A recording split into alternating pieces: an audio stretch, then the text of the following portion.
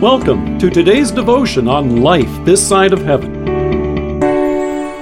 The Word of God from Matthew chapter 13, verses 1 to 3.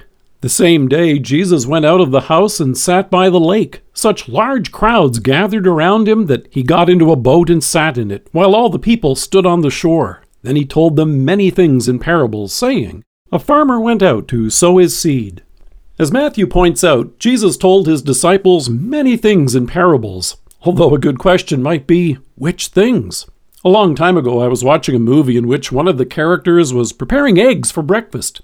As he pulled the ingredients together, he included fresh dill. I thought, well, that's odd. So for fun, I tried putting some dill on my eggs one morning. It was actually quite delicious. However, that tasty detail had nothing to do with the plot of the movie, what the story was all about. It wasn't a cooking show. It was actually a sci-fi movie set in outer space.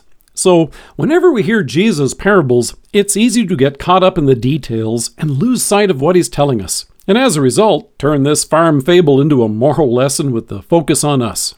Take, for example, the parable of the sower. Now, don't get me wrong. When Jesus describes the different places the seed was scattered, the details do serve as handy reminders. It's important for you and me to be well rooted in God's Word so that we don't get misled by error, that we won't find our faith withering during difficult times, or find ourselves so wrapped up in the cares and concerns of this life that we lose sight of what's important. But the point of the parable isn't, go therefore now and be good ground. How do you do that?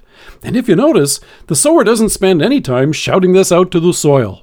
What we do here is that he sowed the seed, and boy did he ever. He spread it everywhere. In 3 of the 4 instances, as Jesus points out, the results are disappointing. But the sower continued to sow, and remarkably, as our Savior points out, still other seed fell on good soil, where it produced a crop 100, 60, or 30 times what was sown. In the same way, it can be discouraging for you and me to share the gospel when we often see such sparse results. And Jesus explains why this is. Nevertheless, the overwhelming good news is that there remains seed that does find root and which flourishes with remarkable abundance.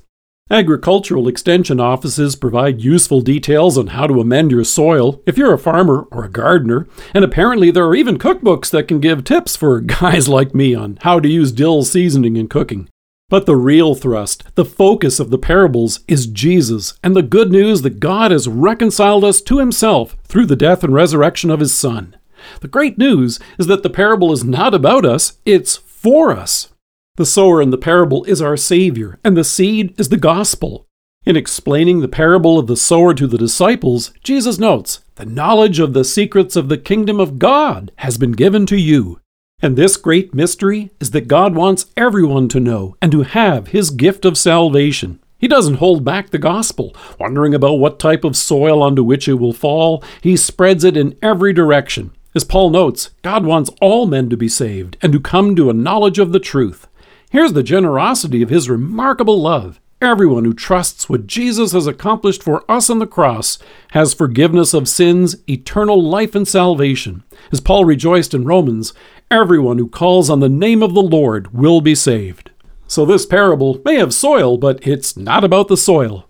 It's about our Savior's love for you and me, and the remarkable salvation he continues to share through us with those near and far, with those across the world, and with those across the breakfast table.